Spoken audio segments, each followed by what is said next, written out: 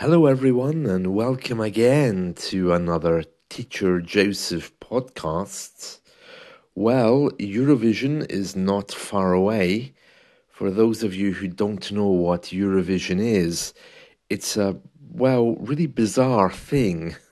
Let me try to explain.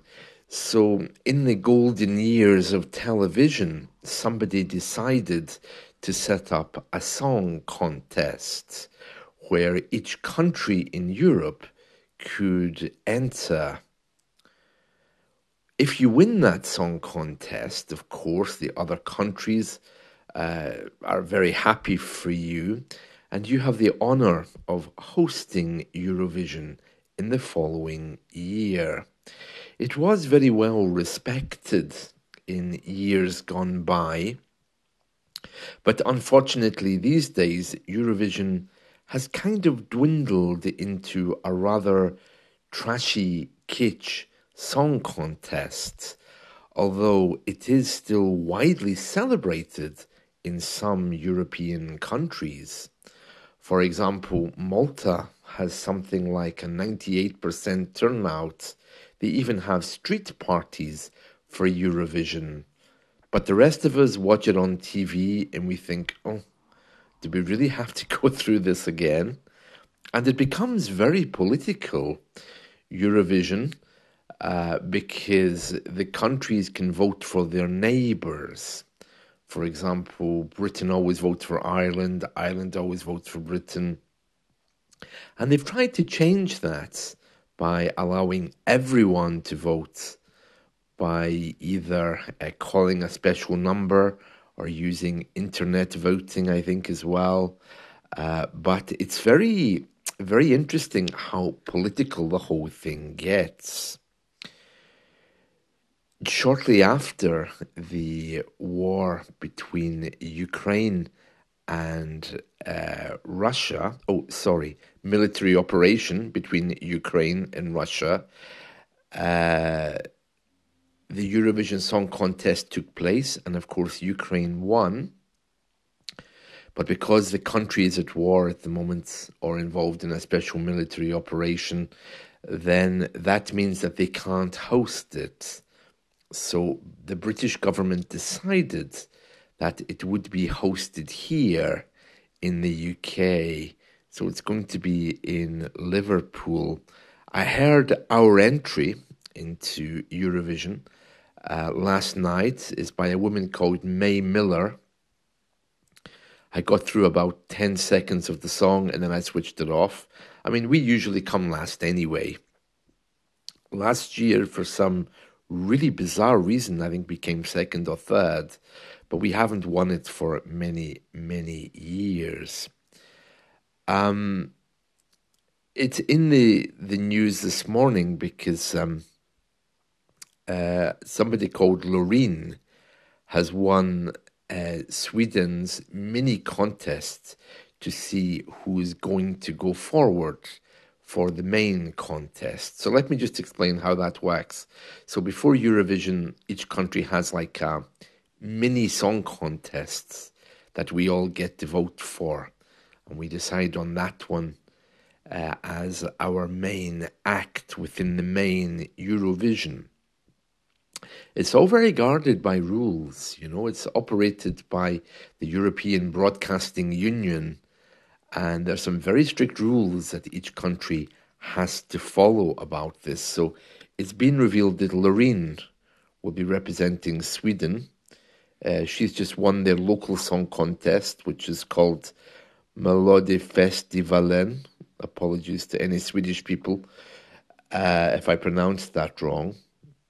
And she told the BBC Eurovision Cast podcast, yeah, there's a podcast about it, that she needed a lot of convincing to take part again because she'd won it in, I don't know what year she won it last time. Yes, 2012. Very interesting. Yeah, so Eurovision is, for British people, really, really out of date, trashy, and has a massive alternative following. Just people who like awful music We have a few of those around, but in other countries, it's still very respectable. So apparently, on the 7th of March, every performance sold out within 90 minutes of tickets going on sale. On the 9th of March, the UK announced its entry will be Mae Muller. On the 13th of March, there's a deadline for entries with all songs being available to stream online by the end of the month. And then in April, all of the other countries are going to announce their winners, of course. The opening and interval performers for the final will be announced. And in May, the 9th will be the first semi-final, the 11th, the second semi-final, and the 13th, the Eurovision final. Now, this is really interesting. I don't know, or I didn't know about the first semi-final and the second semi-final, that's the contest which will narrow down who is going to be in the main act. I mean, in the main contest, I think there's about 20 or more countries participate anyway. So it's interesting. I don't know why, but Israel and Australia are also in there. I don't know how that works because they're not European, but it's been like that for a while.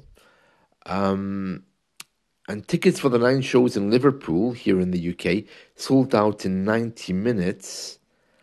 And apparently, a fan is just obviously someone who's enthusiastic about this. They're being warned that hotels that they have booked in are being targeted by cyber attacks, putting their data at risk. About 160 million watch the competition annually, but seats inside the arena are limited to around 6,000 this year for each show. Yeah, it's a massive money spinner, that, even if you don't like it.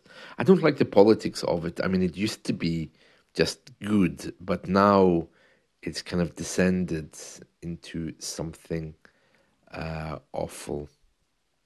Well, it's wrong to say awful, but it's not what it used to be. A few fun facts about Eurovision. France is the only country which gives its score in French. So at the end, they go around each country and they ask, what's your score? And for example, the country will say, we give to Britain 2 points. Yeah. And this is the way they do it at the final. It's very interesting. In the case of France, they want to say it in French, no points. I don't know how you say that in French. No point, I suppose. Something like that. Anyway, yes, so very interesting. That's Eurovision. Uh, I think it's hard to avoid here because they broadcast it on the main channels, but last year they started asking whether it's time for Britain to leave it because it's kind of uncomfortable now, especially since we usually come last. Although last year we really perked up, but I don't know where all the money's coming from. The fact that Britain chose to host it in place of Ukraine, I think, was a good gesture, but it cost millions. And our government is giving millions to this, millions to that, millions to this. I don't know where all the money's going, or rather where it's all coming from. So, yeah, very interesting there. All right, then, that's it from me. Let's talk again soon. See you. Bye.